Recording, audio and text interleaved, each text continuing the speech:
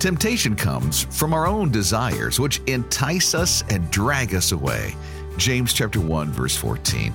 Welcome to the Brookwood Church Sunday Message Podcast. Today, we reflect on how Joseph resisted temptation so that you can learn to resist testing you face. The series is called Living with Integrity, and the message is on temptation. One way that you can help others live a transformed life in Christ is by liking this podcast and giving a review. This way, others will discover this podcast. If you haven't done so already, subscribe so that you won't miss our weekly updates. Here's Senior Pastor Perry Duggar. We continue our survey of Joseph's life, which I've called Living with Integrity. Okay, who remembers the definition of integrity? Say it louder. Doing the right thing when nobody's watching. That was a good one. I think that was Chris's last week. Here's another one that I gave you. Consistency between beliefs, what we articulate that we believe. Consistency between beliefs and behavior. Consistency also, you can put it this way, between convictions and actions. Today's message is entitled Temptation. And temptation means to test, examine, prove the character of someone. Theme verse, if you take out your outline, you'll see it is not taken from Genesis, although we're dealing with Joseph's life from Genesis. But I've taken this theme verse from James chapter 1, and it says, temptation comes from our own desires. So in other words, we can't accuse God and we can't blame others. Temptation comes from our own desires, which entice us and drag us away. Now, how many of us experience temptations? All of us. Temptations of various kinds that entice us to sin, that draw us away from devotion to God, which damages our integrity, particularly our spiritual integrity. The background from last week, we are not dealing with chapter 38, which deals with Judah and Tamar. But in Genesis 37, we saw that Joseph's brothers intended to kill him because of their what? Jealousy, which turned into resentment and bitterness. And whose fault was it? All of theirs, yeah. It was the brothers. It was the fathers for setting up the scenario. It was Joseph's for his what? His arrogance. Instead, I don't think they really wanted to kill him. They just sort of worked each other up. But instead, they decided to sell him to traders who took him to Egypt. Now, we will learn from Joseph's experience in Egypt how to resist our temptation today in our settings. So we'll be in chapter 39 in this Bible available at Brookwood. It's page 35. Verse 1. When Joseph was taken to Egypt by the Ishmaelite, some translations say Midianite traders, he was purchased by Potiphar, an Egyptian officer. Potiphar was captain of the guard for Pharaoh, the king of Egypt. The captain of the guard was also the chief of executioners. He was responsible for punishing criminals. So you can file that away for later. The Lord was with Joseph. That phrase appears 4 times in this chapter. So he succeeded in everything he did as he served in the home of his Egyptian master, where he served likely 11 years. Now this verse says the Lord was with Joseph. You think that's true? But wasn't he enslaved? Wasn't he experiencing a terrible experience? A terrible situation? See, the two aren't mutually exclusive. This terrible experience as a slave in Egypt matured Joseph personally, but also spiritually. And it forced him to seek support and direction from God, whose personal name is Yahweh, YHWH. Remember, no vowels in Hebrew. We grow in hardship. I question whether we grow at all outside of hardship. Now, you don't have to agree with me, but think about that. Joseph was enslaved, and yet this passage says the Lord was with him. How often do we accuse God of abandoning us when our circumstances turn negative? Too often. You know, in my family, we have struggled with God this year. Graham turned 1 yesterday. He is in a full body cast after hip surgery and still in need of a transplant, a kidney transplant.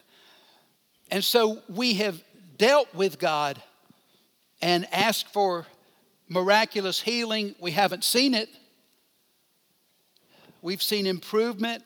And you know what we've seen? We've seen God's grace in so many ways. But we've learned to suffer and serve and love God at the same time.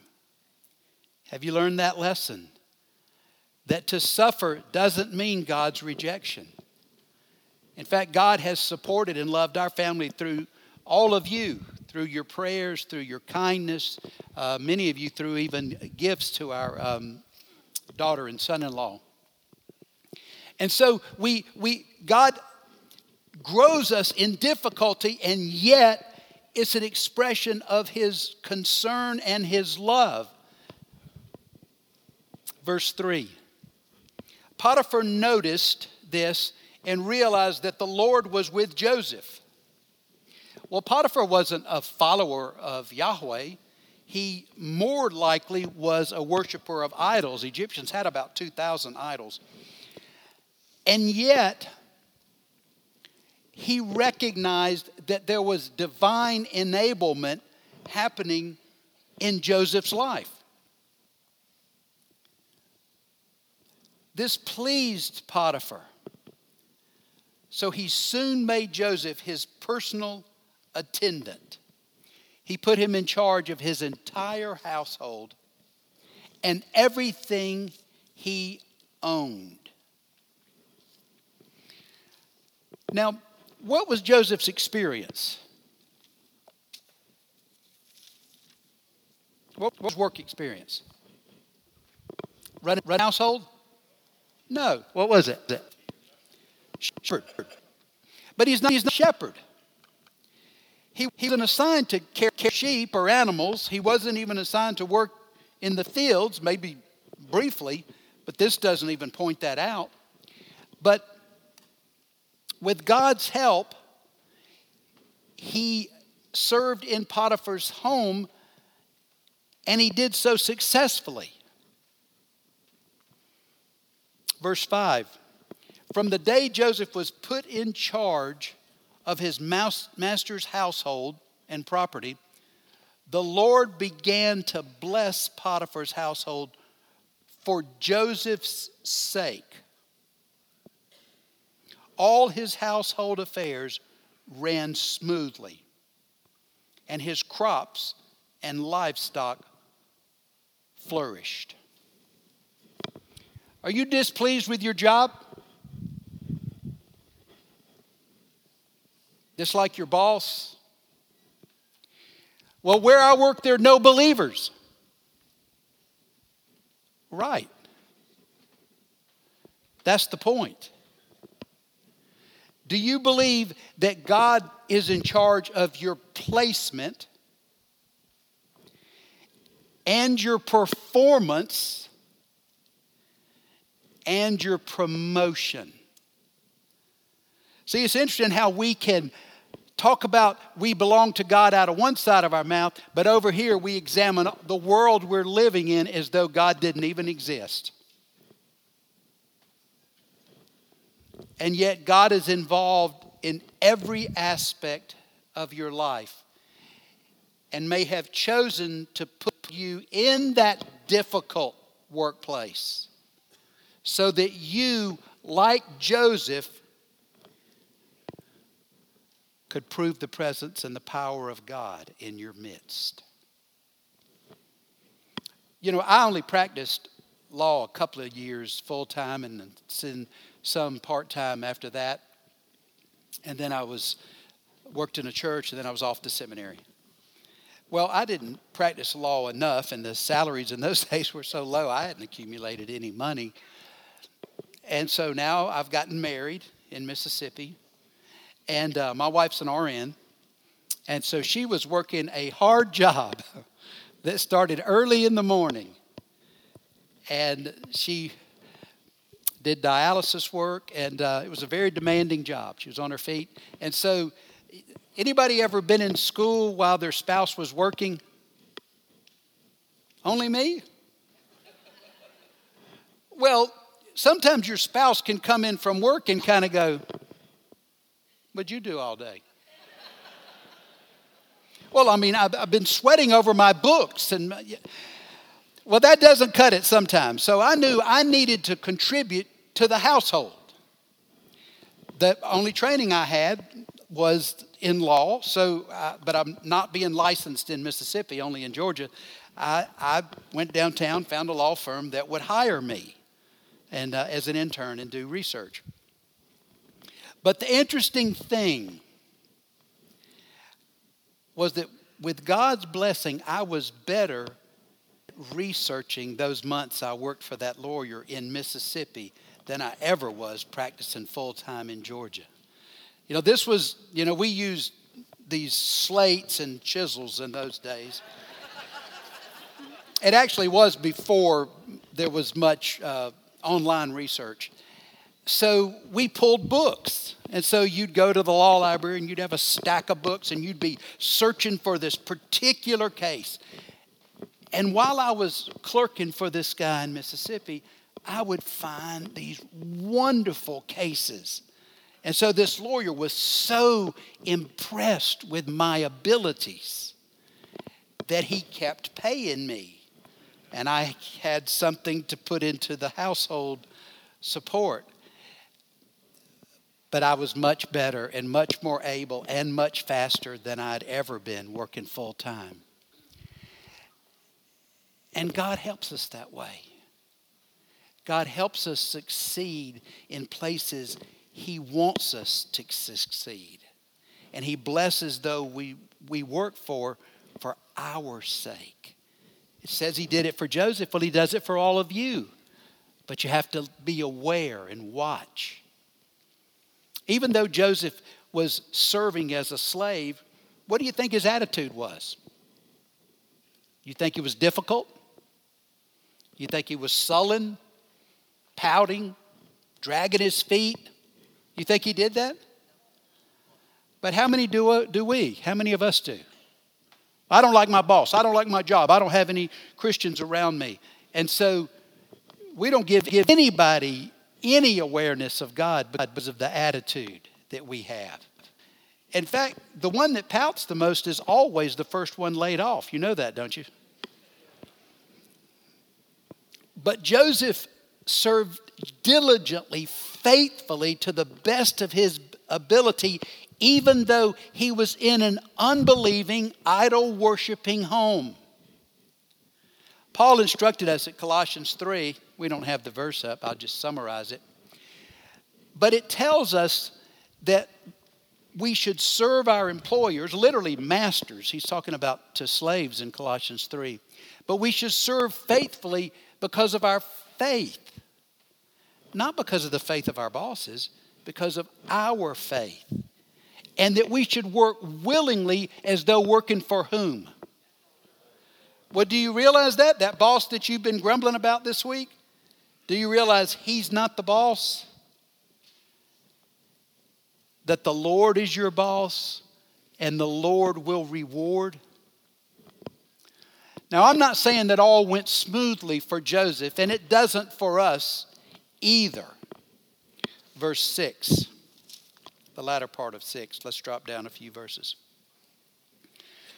Joseph was very handsome and well built, and Potiphar's wife soon began to look at him lustfully. "Come and sleep with me," she demanded. It's interesting how it points out how good looking it was. So see, some of you that are always complaining that you're not that good looking realize that's a protection. Thank you, Lord, for not making me handsome and good looking. Handsome and well built. See?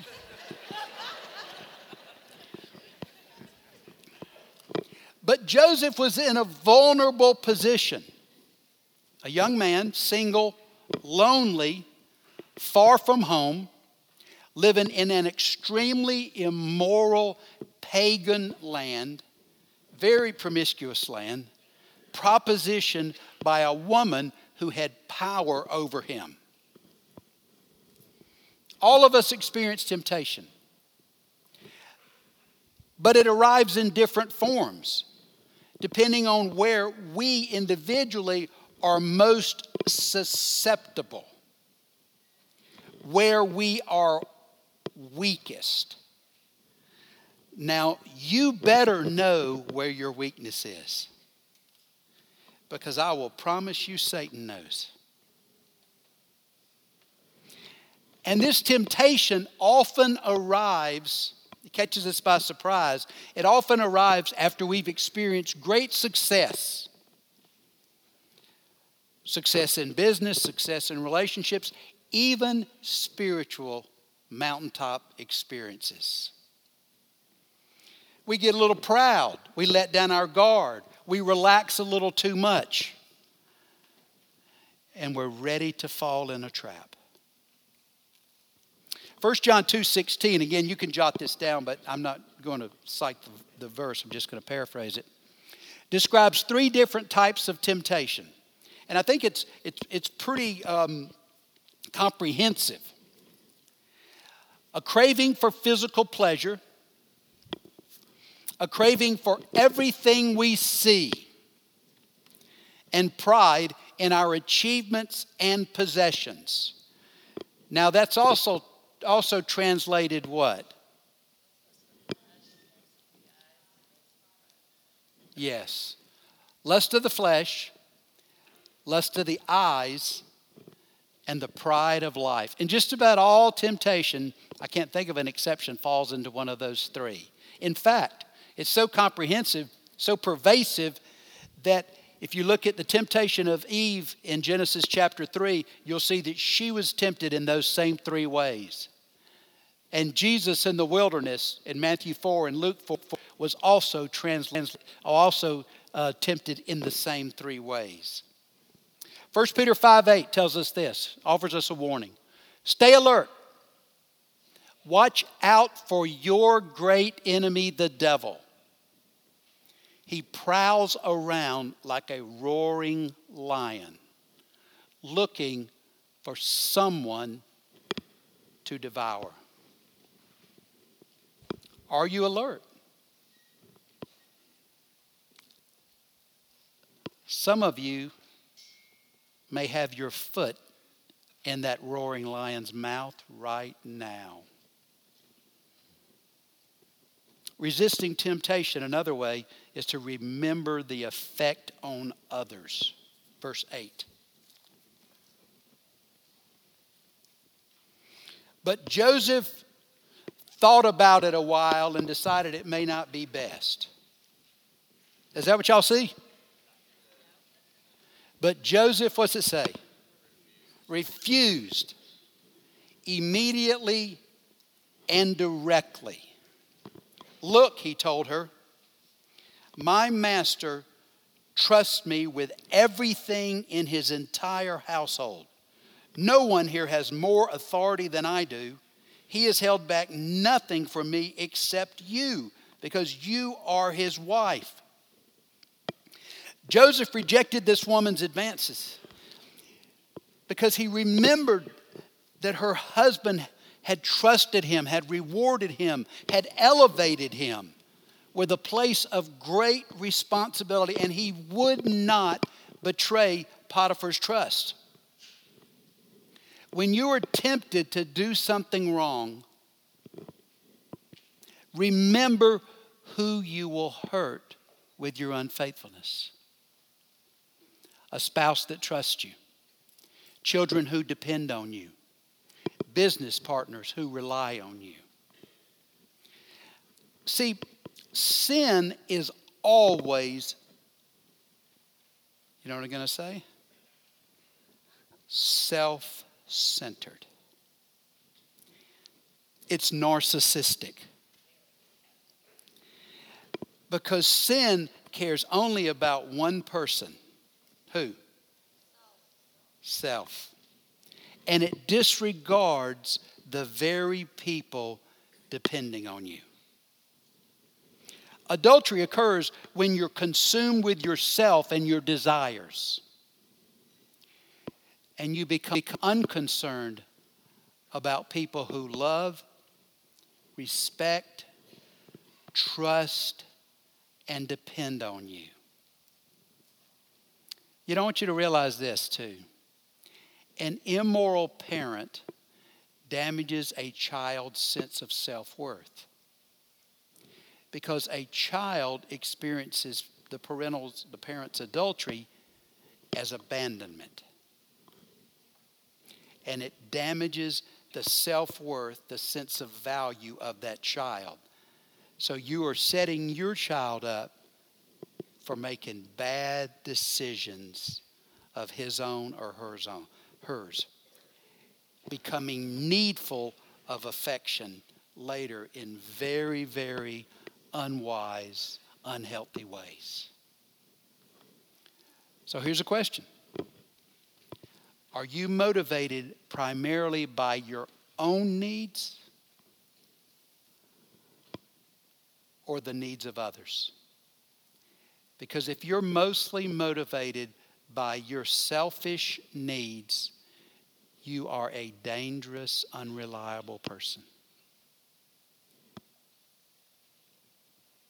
To resist temptation, reflect on God's expectations. Verse 9. How could I do such a wicked thing? It would be a great sin against God. Did Joseph have a big Old Testament? Did he? May not have had any text at all. He heard of God. His father knew God. Although his father didn't show it in a lot of ways, did he? So how did Joseph know God? If he probably didn't have a printed Old Testament Bible in Hebrew. He was so early, realize, when Joseph lived. Even the Old Testament, not hardly any of it had been written yet. So how did he know God?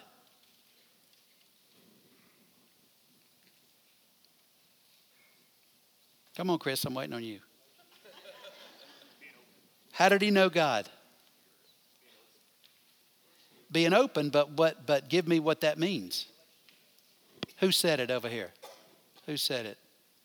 Yes, he knew him personally. The same way any of us know him. Well, he didn't have a Bible. No, he had God. See, we have Bibles, and the Bibles teach us and guide us. But our relationship with God isn't through the Bible, it's direct. And then the Bible is a love letter from this one we have a relationship with. So we read it and it becomes inspired and we can see God and it fleshes him out and it addresses situations in our life. But don't think that your Christianity is solely because you read the book. It's because you know him personally. That's what being born again is. The Spirit of God has entered you, transformed you, and you have an intimate connection with him. That's how Joseph could have a very real relationship with God, though he didn't possess a Hebrew scripture, maybe not any. Joseph knew God personally. And he understood that God had blessed him in Potiphar's home. Joseph knew that any sin he committed would be an offense against God, the very God who cared for him. See, our sin may hurt another person. It may hurt a number of other persons. But ultimately, all of our sin is against God. Because it's God who sets the universal moral standards of what is right and what is wrong. And if we say that we know and we love God, and yet we're willing to to disobey him, what does that say about our relationship with him? What does it say? Would you say? It might not be there at all. And if it is there, it's what? What are you saying, Mike? It's weak. It's shallow. It's self-centered.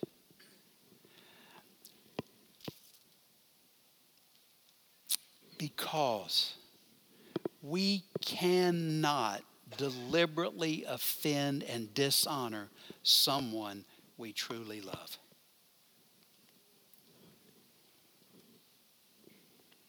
Now, in our culture, some people say God endorses their sin.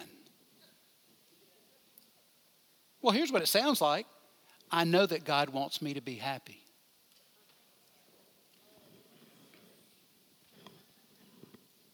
Or I've even heard this. God led me to this person who is my soulmate, though she's married, or I am. That person's not your soulmate. That person's just has the excitement of sin. So you're going to link up with someone who's as unfaithful and unreliable as you are. How's that later when you're trying to pay the bills? See how foolish it is? But we can get ourselves so wound up in ourselves, and we stop looking at God. Or we attribute to God something that doesn't describe him at all. Our culture, everybody knows God. I'm amazed. I still read some sports and stuff, and so I read some recruiting, and I'm amazed at how many of these young folks are talking about God and God this and God that, but then the next picture they post has nothing to do with God. And the next thing they say, God's not that malleable. We don't get to decide what God thinks is right and wrong. We don't get to form him into a reflection of us. If we fashion God to look like us and hold our opinions, the one worship is not God. It's us. God doesn't change. And God doesn't violate his own word. God doesn't disregard our own moral standards. So here's the question. Do you know God? Do you know his standards? Does your love for him motivate you to obey? To resist temptation, also refuse to surrender. Verse 10. She kept putting pressure on Joseph day after day, but he refused to sleep with her, and he kept out of her way as much as possible. What does that mean? He avoided her. The best way to refuse temptation is to avoid situations that you have difficulty resisting.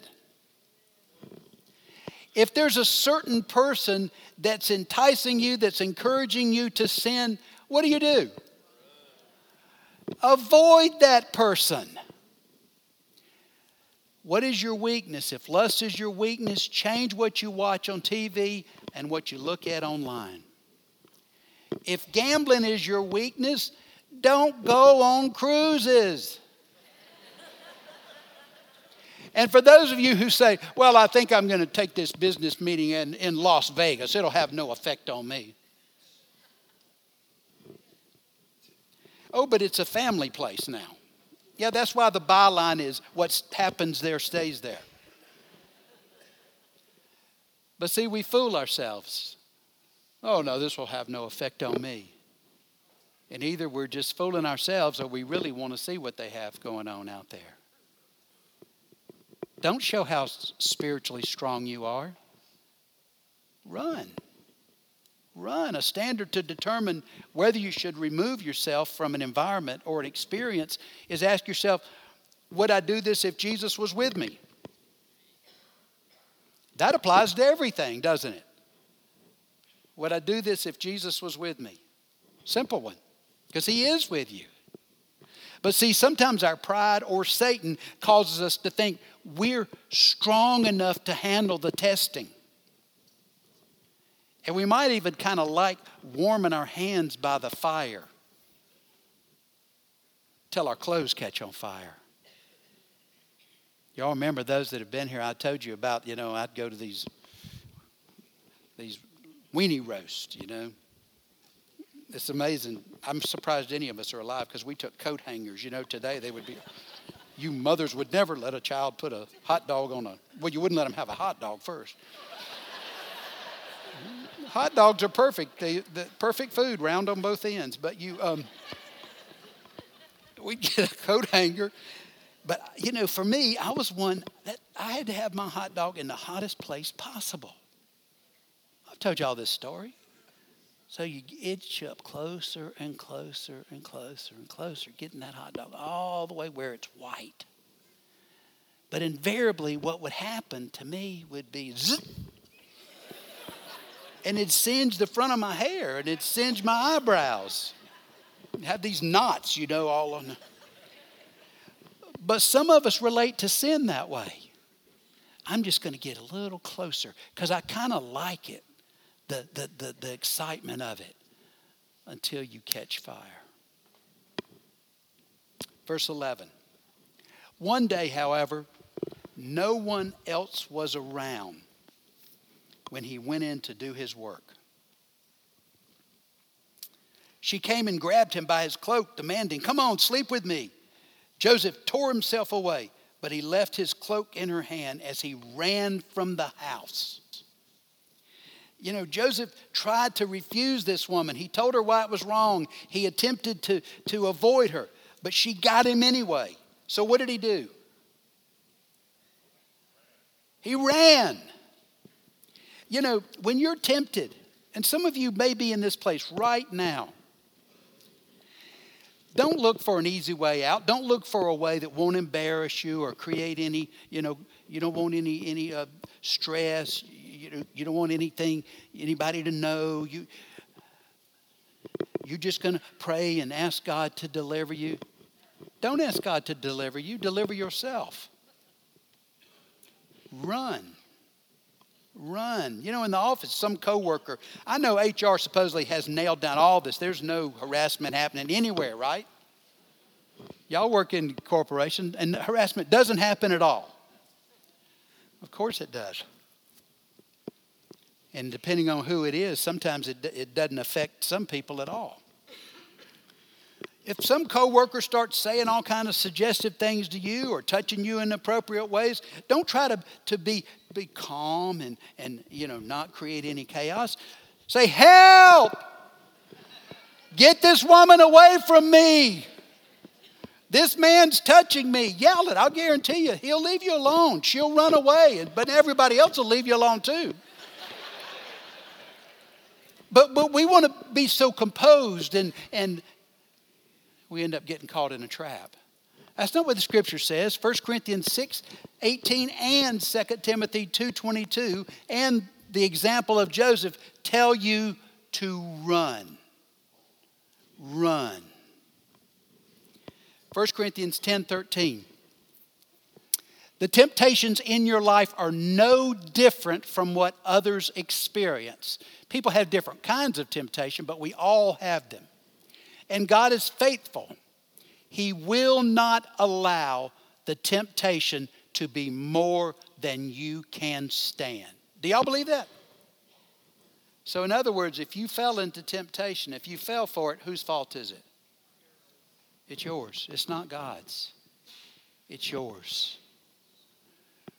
When you are tempted, He will show you a way out so that you can endure. Now, the way out may be drastic. It might be changing jobs. It might be screaming out. It might be something that does embarrass you and you don't want any drama. It may take great drama to get out of where you are. But what are you more concerned about? Avoiding temptation or keeping your composure and your reputation? Resisting temptation also by reflecting on consequences. Verse 13. When she saw that she was holding his cloak and he had fled, she called out to her servants. Soon all the men came running. So how many were around when she made her move? None. Look, she said, so be careful. Be careful who you eat with. Be careful who you go to lunch with. You know what? Don't be embarrassed to say, I can't go to lunch with you by ourselves. Be wise. None of the servants were in the house. Look, she said, my husband has brought, now look at this one closely. My husband has brought this Hebrew slave here to make fools of whom? Us. You see what she's doing?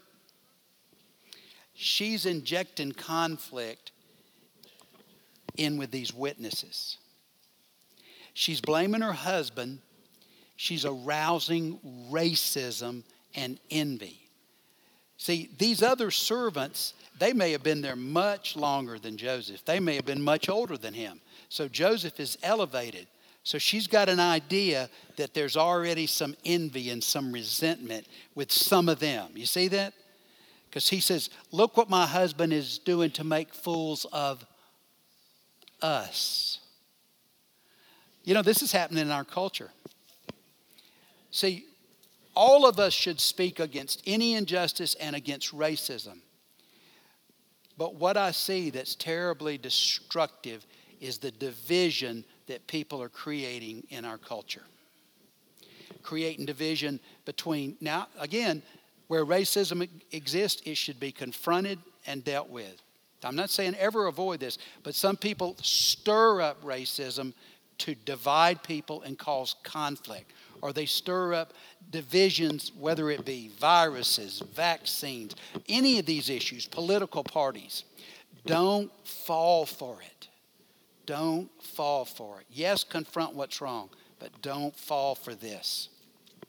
He came into my room to rape me, but I screamed.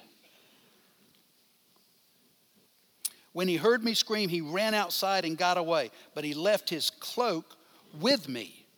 See, she's establishing her story with these witnesses because she could be severely punished or even divorced from her husband. She kept the cloak with her till her husband came home. Then she told him her story. That Hebrew slave, again, look what she's injecting.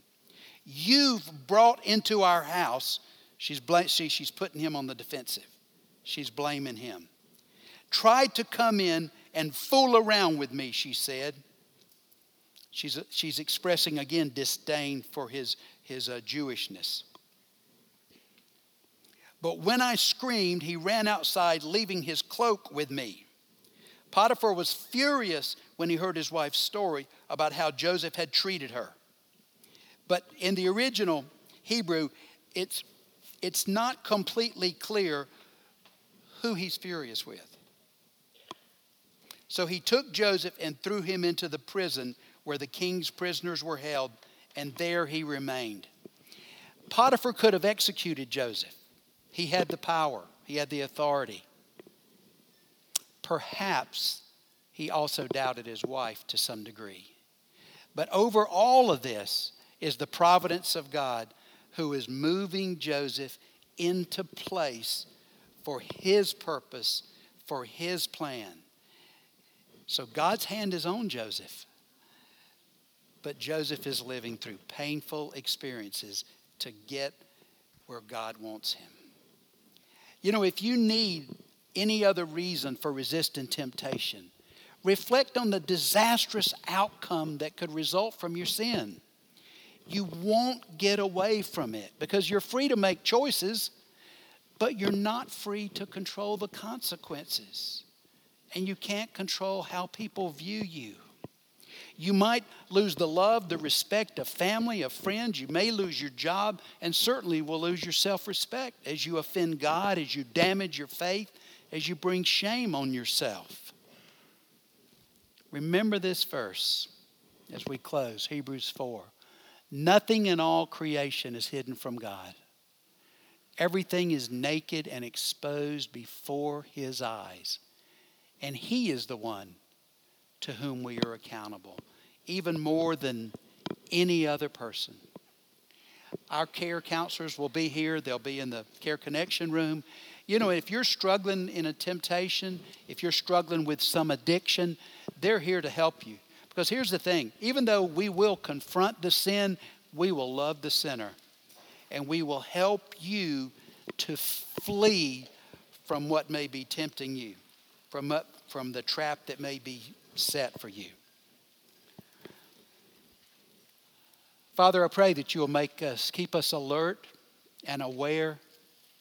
Help us, Lord, to avoid temptation, knowing not only that it'll damage us and our families, but it'll dishonor you, Lord, and it'll destroy our testimony in our community and beyond this country and world.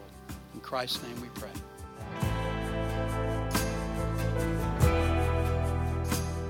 Thanks for joining us for this week's podcast. Next week, we'll continue exploring the life of Joseph in our series, Living with Integrity. To prepare, read Genesis chapter 40, verses 1 through 23. Be sure to subscribe wherever you listen to podcasts to stay up to date on the Living with Integrity series. If you like what you've been hearing, leave a review so that others can discover how they can have a transformed life in Christ. You can watch a video of this week's message, listen to worship, search through our message archives. Just visit brookwoodchurch.org/watch or download the Brookwood Church app.